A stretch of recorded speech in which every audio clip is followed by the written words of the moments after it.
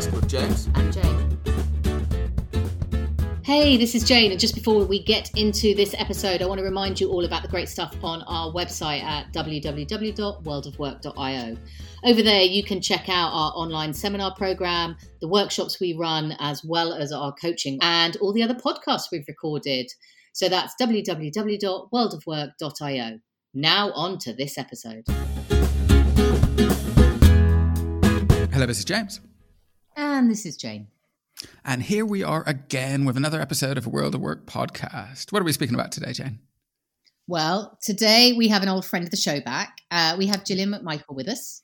Exciting. And it is exciting. I love Gillian. And some of you may remember her from way back in like series 2 or 3, where we had long conversations around coaching and the experience of being a coach and what you can get from coaching, which was great. But actually, today we're going to be talking to her about something a bit different. We're actually going to be talking to her about meditation.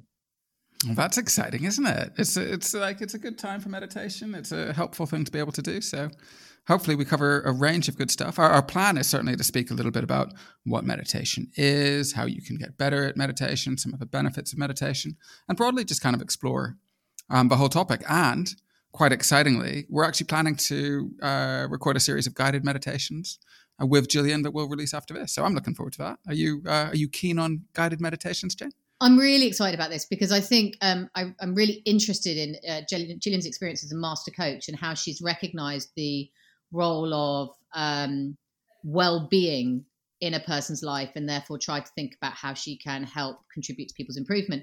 And for her, a big part of that is her own experience of learning meditation and then learning to teach it. And so for me, someone who struggles with intrusive thoughts and letting them come and go, I find meditations really interesting, and I'm really excited to hear what she's got to say. Cool. Well, let's get into the conversation and see what we learn. Okay, so here we are in the core body of today's podcast, and we're having a conversation with Gillian McMichael, and we're going to be speaking about meditation and what it is and how it works and all that kind of good stuff. But before we get into that, Gillian, would you be able to say hello to the audience and introduce yourself and say a bit about your background?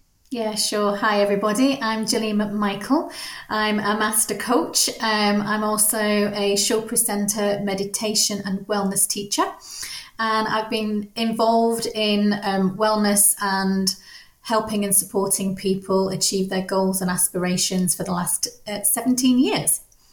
Wow, that's quite a journey, isn't it? I always forget that you were quite early to the move to coaching, which is exciting. Yeah, I kicked off in 2004. So it's been an interesting journey so far. Yeah, how fun. Well, today we're going to be chatting about meditation. And I guess if we just start with the real basics, what is meditation? Yeah, so meditation is a journey from activity into silence. It's a technique or a tool that allows you to settle into quieter and quieter levels of awareness until the aim is to achieve pure silence within. So a journey from activity into silence. It's also known as a purification process. It helps us become who we really are. And overall, it enriches anything that we do. Right. And I mean, that sounds pretty good. It sounds like the type of thing people would have been hoping to achieve for a long time, this sort of calmness and the sense of connection with who you really are. In terms of where meditation comes from, is there just one path of meditation? Are there lots of different ones? Has it appeared in different places? I mean, there's lots of different types of meditation, but obviously meditation comes from ancient India, basically. Many of these records come from the Hindu traditions of Vedantism. And after that came Taoist in China and then Buddhist India. So there are kind of the three core kind of stems of meditation. The meditation that I teach is known as primordial sound meditation. That's based upon the ancient Vedic traditions of India. But you do have other meditations such as transcendental meditation, Vipassana meditation, Zazen, chakra meditation, and yoga meditation. So there's lots of different adaptations of meditation depending on what you're really looking for and what you need, I suppose. Mm-hmm. And are they significantly different? I mean, I don't want to get into big detail on them, but how related do you think they are? I just think they come from different schools of thought, to be honest. I would say that most of them are very similar. the yoga meditation, and then you can also use meditation through kind of Tai Chi and other kind of Japanese movements and so forth. That's kind of using movement and breath. And actually all of meditation uses and focuses on conscious breathing to begin with. I suppose the difference with some of the meditations is that some meditation practice allows you or encourages you to use a mantra. And that mantra is a vehicle to take you from the activity externally and bring it internally, and it allows you to reconnect at a deeper level. And other meditations will allow you to listen to music and encourage you to kind of connect with the music and just lose yourself in the breath and the music. And others will include movement. So again, it depends on what you're looking for. So when I do yoga, for example, I am very much in a meditation mindset or a more mindfulness mindset. Whereas when I'm doing my traditional primordial sound meditation, I'm using a mantra. And that mantra that I'm using is the one that is based upon my date of birth, the location of my birth, and the time of my birth.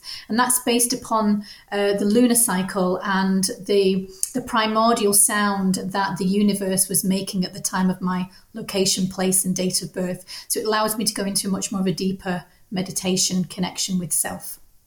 And you mentioned a few words there that it might just be worth drawing on for people. I guess two I wanted to explore were a mantra itself and kind of understand what a mantra is, and then also mindfulness. So people often talk about mindfulness and meditation together. So if we start with a mantra, what is a mantra? Yeah, a mantra is in my case, because I'm doing primordial sound, it's a vibration. It's a vibrational sound that you make when you're repeating a mantra. Now, most mantras in Vedic tradition would always start with Om. So it'd be OM, so Om. And then you would also then have known as a bija, which is the seed, which is really unique to you. And then you would always finish off the mantra with Namaha, which is basically closing the circle of the connection of the mantra. Now, other mantras could be more like positive intentions, like today will be a good day, or I am strong, confident, and resilient. So you could use those intentional thoughts as mantras also.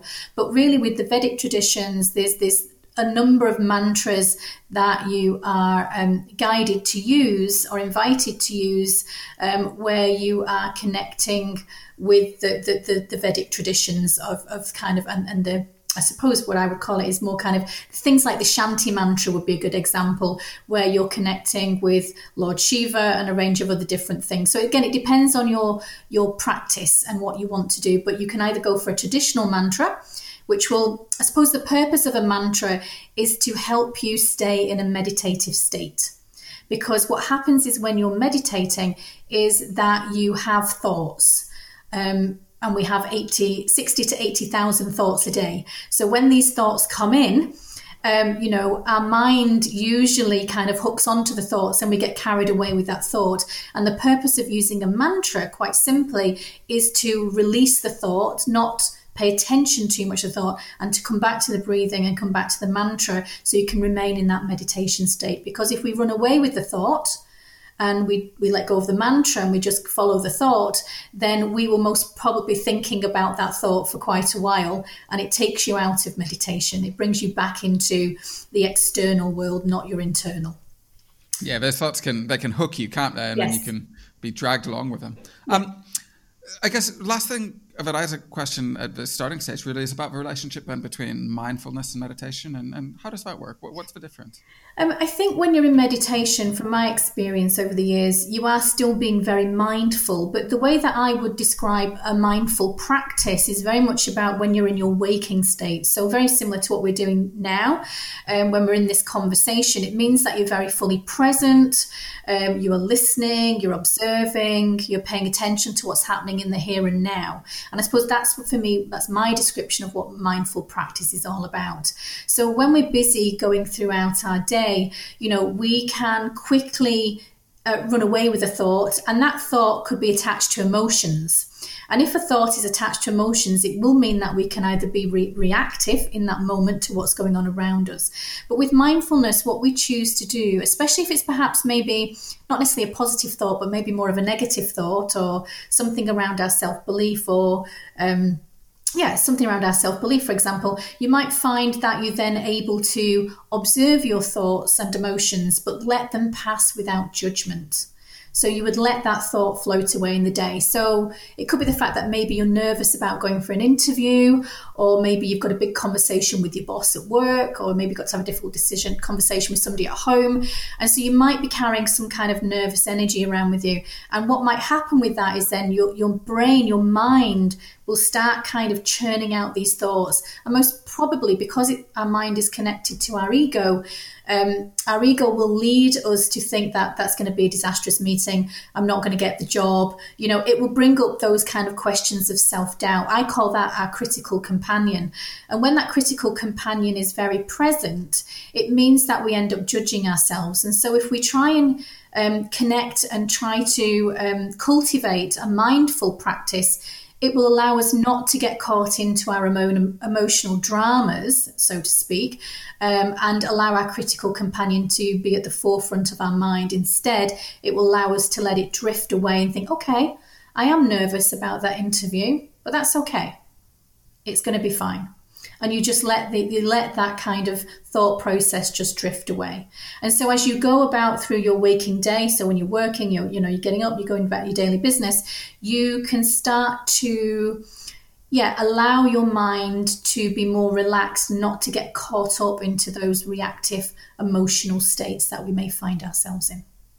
That's really helpful. Thank you. And I'm really interested in how people come to meditation. So how in your experience do people, why do they find themselves wanting to explore meditation, and what's the triggers that seem to make them go, right, and I'd like to explore this? Yeah. I mean, obviously meditation is on the rise. Obviously there's lots and lots of people wanting to learn how to meditate just for their own practice. And I think the reasons why vary. So there's not kind of one set answer, but from my experience of the people that I've been working with is that most people want to get some stress relief. So to release any anxiety, some tension from their mind or their body. It has been proven that meditation does improve health. It boosts your immune system, but also can give you a greater sense of happiness, focus, and a range of other different things. And I genuinely believe that's what people are coming for. If you think about, how busy we all are, we're in quite chaotic, quite frenetic worlds that we live in. And a lot of people are rushing about, not really taking a lot of time for themselves. If they're not kind of working or at home, there's the kind of the social media pull and everything else. It takes us out of being present and takes us out of being in the moment. And so I think what people are craving for is to get reconnected, and reconnected in a different way and maybe in a more subtle way, but in a way that allows you to just find some space and peace within. Okay. That sounds very promising. And do you see differences in people once they start to explore meditation and start to engage in the practice? Does it help them? But do you see any other changes too? Yeah, I mean, literally, there's a number of things that do come out of this, and I've seen this myself, and I've also experienced it myself. So I've seen it when I've been working with people, but also with myself. So first of all, people are more calmer. So this kind of sense of react versus response mechanism, people tend to respond. So they'll be more thoughtful in their responses. They won't jump in and kind of give a belly rumble kind of answer. They will be more thoughtful in their approach. It absolutely does decrease anxiety and depression. And I've seen that happen with some of the clients I've been working with. Insomnia also. Most people from the research that's been done recently from Harvard Medical has proven that on average, over 65% of people are dealing with aspects of insomnia, unable to sleep properly throughout the night. So being able to get into a deep sleep. So certainly being restless, their mind kicks in, their brain kicks in, and they can't get back to sleep. And what we found is through regular meditation that your sleep pattern improves, you get more relaxed, and you can go into that deeper state of sleep. But what also happens as well, so for those, especially I'm doing a lot of work with organizations and encouraging a kind of mindful and meditation practice in organizations. And one thing it does, it improves memory. focus, ability to learn. It allows you to be more creative, more your ability to problem solve and to really deal with complex situations is certainly a lot more seamlessly, more smoother for a fact. And the other thing as well is that for anybody who, and I've seen this from a physical perspective, people look fresher, they look younger, because actually meditation decreases the anti-aging hormone. So what happens is you don't age as much. And what can happen is, for example, I've had clients come to me from a coaching perspective where they've been really had sore shoulders or sore necks, or they've suffered from long-term back problems. And then when we've started to take more of a meditation and mindful approach to the work that we've been doing with them, and they've been going away and practicing meditation, their pain has disappeared. Because what we find is that most people carry and hold tension in their bodies, and the stress within their body. So actually, it actually turns into to issues in their physicality. And what we find with regular meditation is that it takes that away. Wow. And it all makes sense, right? So if you've got some level of exerting control over your own brain and the way that it responds, then, it makes perfect sense. All those things would be better. Just one thing that I'm really interested about, and probably might be something that you can only speak from experience rather than other people, but do you find that when you're faced with a challenging situation, do you feel different when you are actively in a period where you're practicing meditation on a regular basis? Does it actually feel less stressful, or is it just that the impact is different? I think for me, it feels less stressful. So I feel that I can take a breath. I might do some conscious breathing. So if I'm feeling a bit anxious or a bit tight, I would most probably do a couple of deep breaths just to connect to myself. And then I would view it from a different perspective. So I'm an Aries and I'm quite fiery in nature. And my go-to for years has been just to jump in and just to react rather than respond. And I think since practicing meditation, I approach situations very, very differently. And maybe that is because what you learn to do with meditation is that you control your memories rather than your memories controlling you. So what happens is that your mindset is a little bit different. It changes. And what you do is you see things from more of a compassionate observer perspective. So instead of making a quick judgment on somebody, I would now go to, okay, so what's going on for them? Rather than seeing it from, they've just cheesed me off, or they've just said something that I don't like. So you just become more calmer.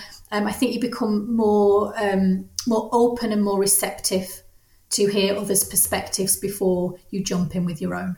So it sounds a little bit like it helps people, or certainly from your perspective, helps you create some space in your thinking when things are going on to either be more considered in your approach or more proactive, which is a joyful thing. Speaking personally, that would be a lovely thing to have. Do you find that is different for different people? So you mentioned obviously yourself, you used to jump in quite, I would be similar to that. Do you find it helps some people more than others, or that there are different people trying it? Or do you find that actually the sort of the impacts are pretty similar? I think the impact in terms of the mindset and the consideration, the considered thinking, I think that just comes with everybody. Now, we'll all kind of arrive at that at different stages, because we're evolving at different speeds and different paces. But I find that sense of stepping back, not judging, not making assumptions, not blaming others or the situation, seems to happen within everybody that I've worked with so far. And it seems to be one of the key leading factors is that actually you're able to manage your mind so much better and your emotions so much better. So on that, you said a couple of minutes ago that you're doing work with organizations now in relation to mindfulness. You talked about some of the benefits for individuals around resilience and stress management and sleep and things like that. How do you see those translating into benefits at work in relation to their work and into benefits for those organizations? Absolutely. So, with the organisation that I'm working with, they're kind of quite, they're very busy. They've got quite full on. They've got, I suppose, the organisation's got aspirations of being really high performing organisations, and some of those organisations are. So there's a lot of pressure in the work around performance, achievement, being good leaders, being good managers, etc., and just actually achieving what needs to get done. So what I've noticed is the transition. So this sense of not judging, not making assumptions is happening already within the organisations that I'm working for. And that means that what that does, it builds better relationships with colleagues and counterparts within and stakeholders within the organisation. It also builds this capacity to focus, so able to get the clarity that's needed really quickly, and to kind of cut through. What I've seen through communication is to cut through some of that background noise that often goes on in organisations and organisational cultures, and to get really to the root cause, or to the kind of the heart of the matter, but doing it in a way that is very transparent, very open, I would say very nurturing in terms of its communication style. And that in itself has changed the dynamics in terms of how people operate, how people are within that organisational environment. Cool. Well, it sounds like there are benefits for organisations as well as individuals. So that's good. I've got more of it I'd love to explore in that space, but I'm going to jump on to a little bit more of a practical side of things. I'd like to understand a little bit more about how, we know a little bit about what meditation is, but how do people do it? Like, what, procedurally, what's the process? How do you do it well? How do you start? I mean, what is it? Yeah, it's interesting because most people find meditation quite hard to begin with, because I think people assume that you can just stop every thought. Your mind is going to go blank and you're just going to fit in, slip into this state of Zen kind of way. But unfortunately, that's not how it works. So the best way to meditate is to start off small in terms of short periods of time. So if it's just literally for 1 minute a day, then that would be a great way to start. And what I mean by that is when what you've got to do with meditation, you've got to make it part of your routine. So in a sense, you have to commit to wanting to do this on a regular basis, because the idea of, as it says, it's a meditation practice. So in the word practice for me it is all about practice. So you're never going to be most probably perfect at it or get the finished result and have perfection in terms of your meditation practice. So you have to practice it. So the rule of thumb, I suppose, the guidelines are that you would meditate first thing of a morning. So when you get out of bed, you might need to go and do your normal routine, like nip to the loo, brush your teeth, all that kind of thing. But then before you start moving into any other activity, you would meditate. So you can either sit on the ground, you can sit in a chair, but the idea would be not to lie down, because if you lie down, your memory will connect that with sleep. And therefore, so every time you meditate, you'll fall asleep and your body will associate it with sleep. So the aim is to sit up, either in a chair, you can sit on your sofa, sit on your bed, whatever you would do, but make sure that you're in a sitting position and you just start off small. So first of all, you would start with your breathing, and then you could either go into the mantra if you have a mantra, or you can just keep going with your breathing. And, as I said, if you do 1 minute a day for a week, then the next week you do 2 minutes. And then 3 minutes, and you build it up. But you shouldn't really meditate for any longer than 30 minutes in the morning. Now, if you are really seeing the benefits of meditation and you can find the time, I would also encourage people to think about meditating early evening, so before dinner, so before 7 p.m. is usually a good time to meditate. And again, you could start off small and do a couple of minutes, or you could do again up to 30 minutes maximum. So the idea would be that if you can get into regular practice, like you're topping and tailing your day with a meditation practice. And what I've noticed is that when I do that, I feel like so much better. I feel amazing. I can sleep better. My energy levels are better, and I have a greater sense of wellness. Now, obviously, I've been meditating for a number of years, so I tend to meditate from between 20 and 30 minutes of a morning and 20 to 30 minutes of an early evening. And, I mean, you said you kind of start small and build up. I guess I've got two questions. It sounds like you can get better at it. And that leads me to another thought, which is that obviously there are challenges around it. You said that it's difficult when people start. What is it that's difficult about it? What do people find the challenges, and how can you overcome some of this? I think the difficulty is that I think most people, and I did too, when you go into meditation, that you want your practice to be perfect. You want to nail it quite quickly. And then you quickly realize that you're on a journey And that can't be done.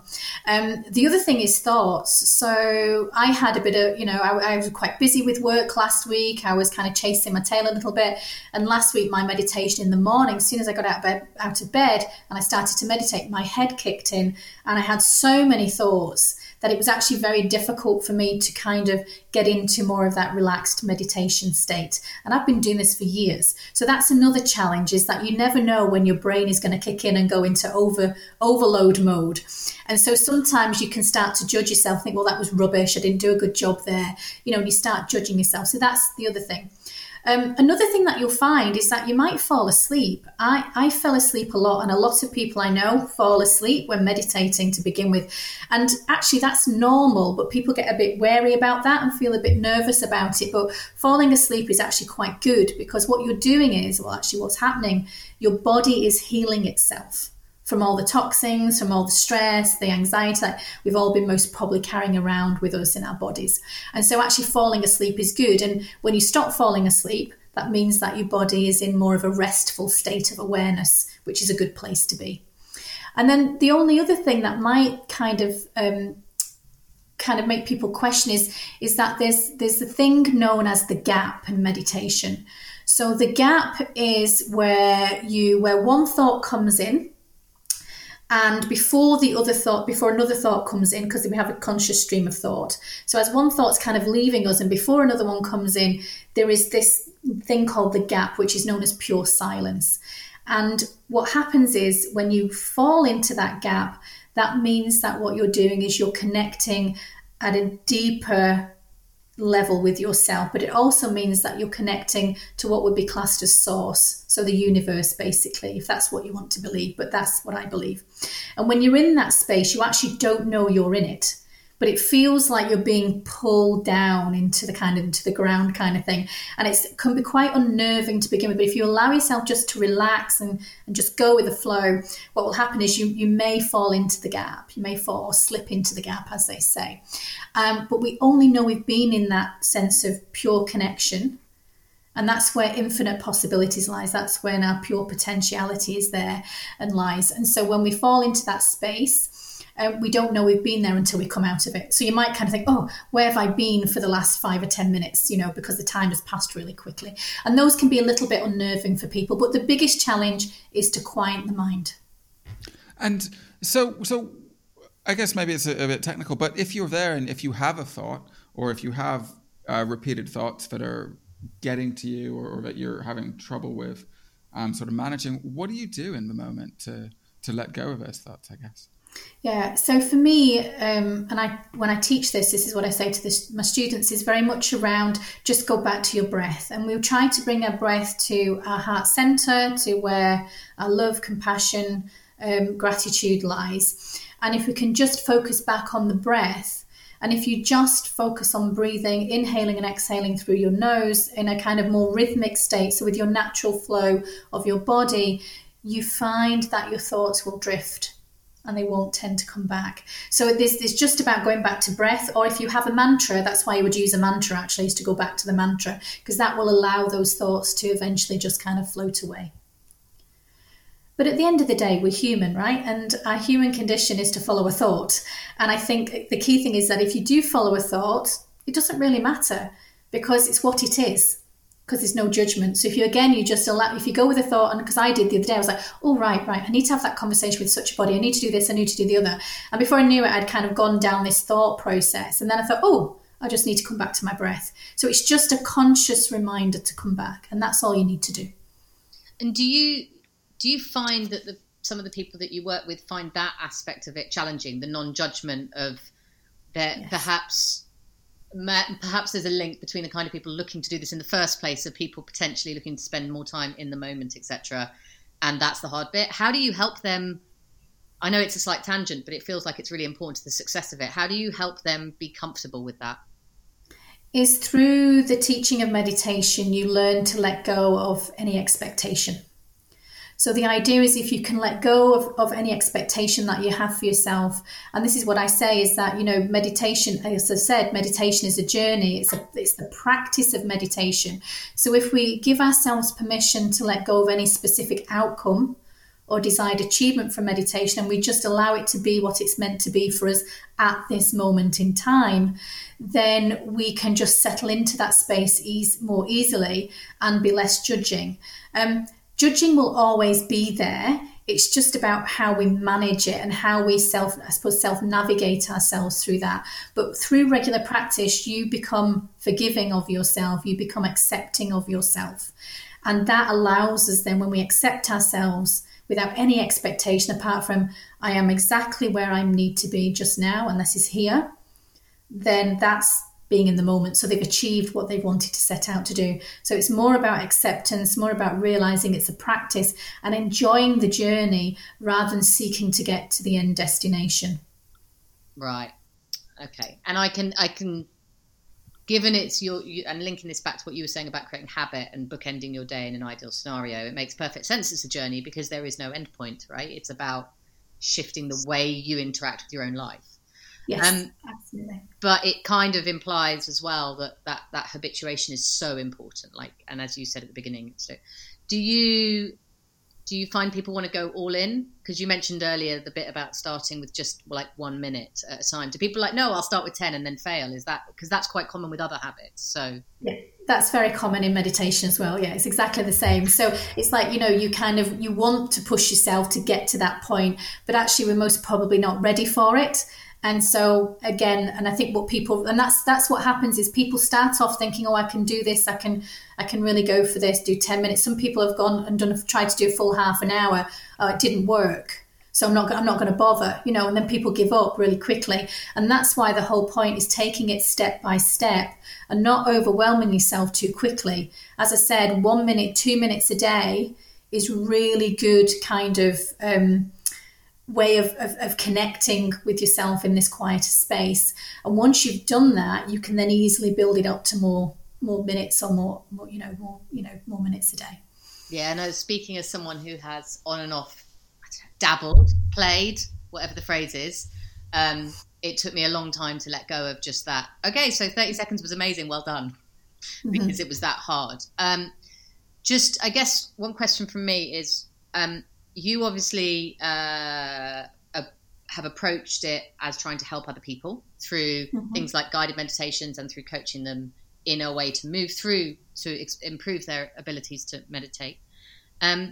What role do you think that plays? Does that help people? Do you find that the people that you meet and come into contact with quite often have tried on their own and maybe struggled, or have they come straight to you?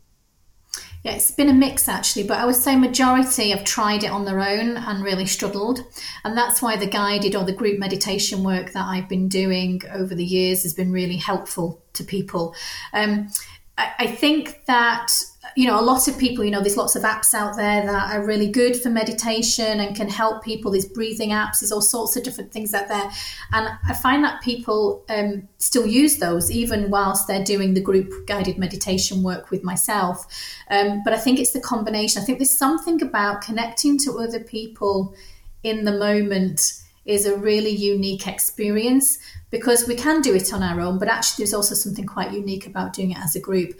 But the guided meditation also, all the apps are very guided anyway, so I think the guided meditation just helps people settle a little bit more. It kind of allows them, there's a little introduction, and then you move into the meditation practice, and it reminds people, because I think when people are conscious of the time, or people are thinking, oh, am I doing it right?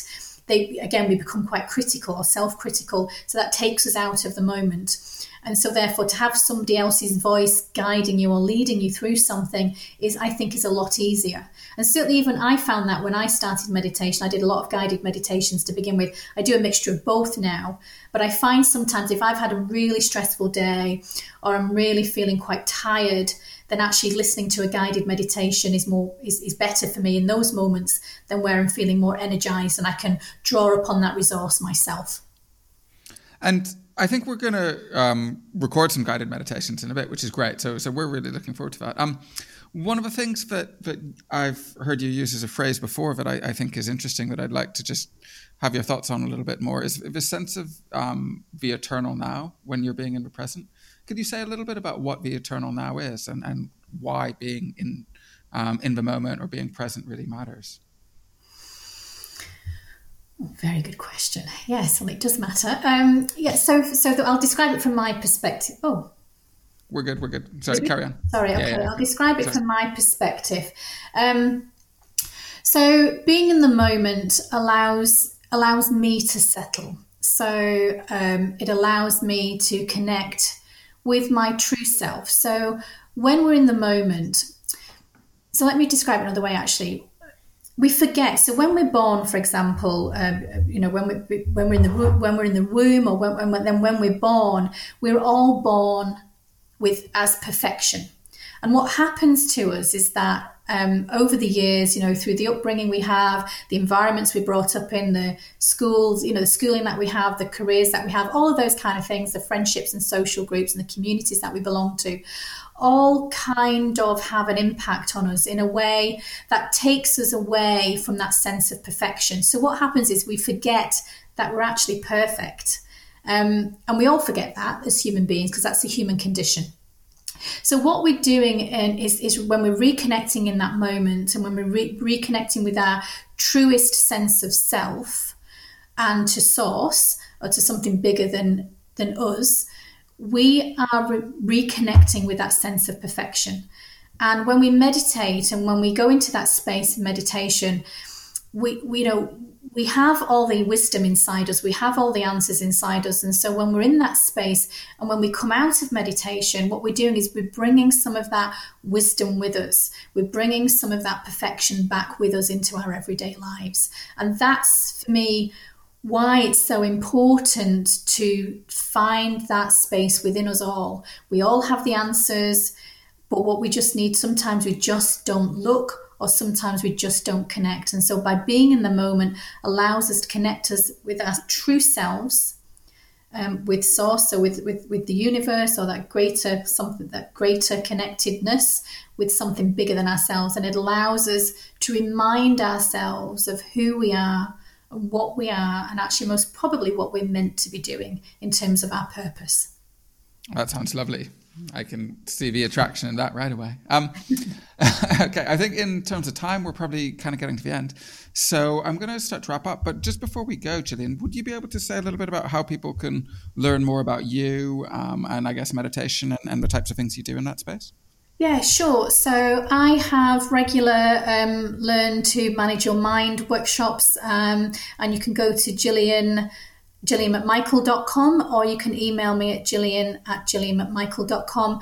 I do regular virtual sessions, but also in-person sessions, and we also work with people on a one-to-one basis. So if you're looking to really think about your wellness, how you build your resilience, how you tackle if you're struggling with anxiety, then come and find out more, and I'd be really happy to talk you through how I might be able to help you.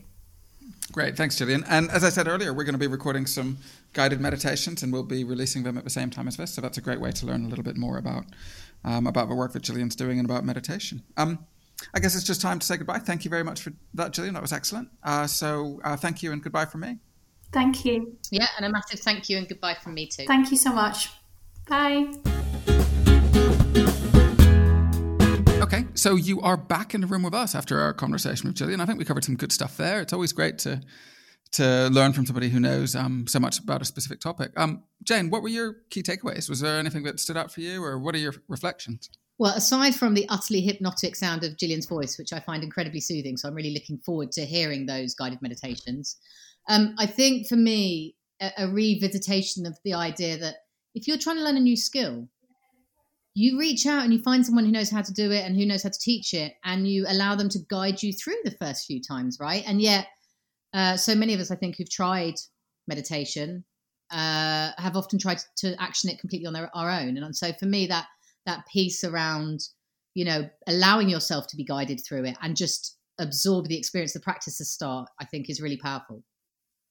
Yeah, I think there's definitely something in that. And I, for one, have been guilty of trying to teach myself far too many things in my own life, including meditation, and I've not been as successful. So there's really something in there about getting some help and support. I guess one of the things that really stands out for me that I'm starting to appreciate more as I get older is that things like meditation really do provide benefits from, calming us down and the ancillary benefits around that, around things like sleep and focus and all that stuff. Every time I hear more about that, I'm always kind of struck by how powerful this stuff is. And it feels like it aligns with other important things, like, how important sleep is to me. And a lot of the benefits seem really similar to that. So, so it was just nice to hear that reminder. And I feel kind of inspired to go out and get a little bit of help. And like you, I'm really excited to see these meditations come up and to use them. I think that's exciting. Yeah, and I think the one other thing I'd probably just say is, I think you pointed it out in a conversation we had separately, but not on the actual conversation. So forgive me if I'm repeating it. But I really like how Gillian has her own worldview and her own view of what's important and how all of these things work. But she is completely open to sharing her perspective within the frame of her own perspective. And I love that. And so for me, there's always a thing about listening to her talk that's it's helpful and useful, but also I'm learning something about someone else's perspective, which I love. Yeah. And in a humble way, right? I mean, it's not imposed in any way like some people do when they share their world perspective. It's a really open and sort of a humble presentation. No, that's what I guess that's exactly what I mean. Yeah. There's no presumption. There's just here's how I think about it. This is it. Cool. Well, we certainly enjoyed it. We hope you do. I hope you did as well. We'll be releasing the other podcast soon, the meditations, the guided meditations. So hopefully you look forward to those. And until next time, it's just goodbye from me. Yeah, and it's good luck and goodbye from me. Hi. Thanks for listening to this episode of the World of Work podcast. To learn more about what we do, please check out our website, www.worldofwork.io, where you can read some great articles, learn more about the seminars and courses that we deliver, or even support us if you wish through our Patreon page. That's www.worldofwork.io. Thank you.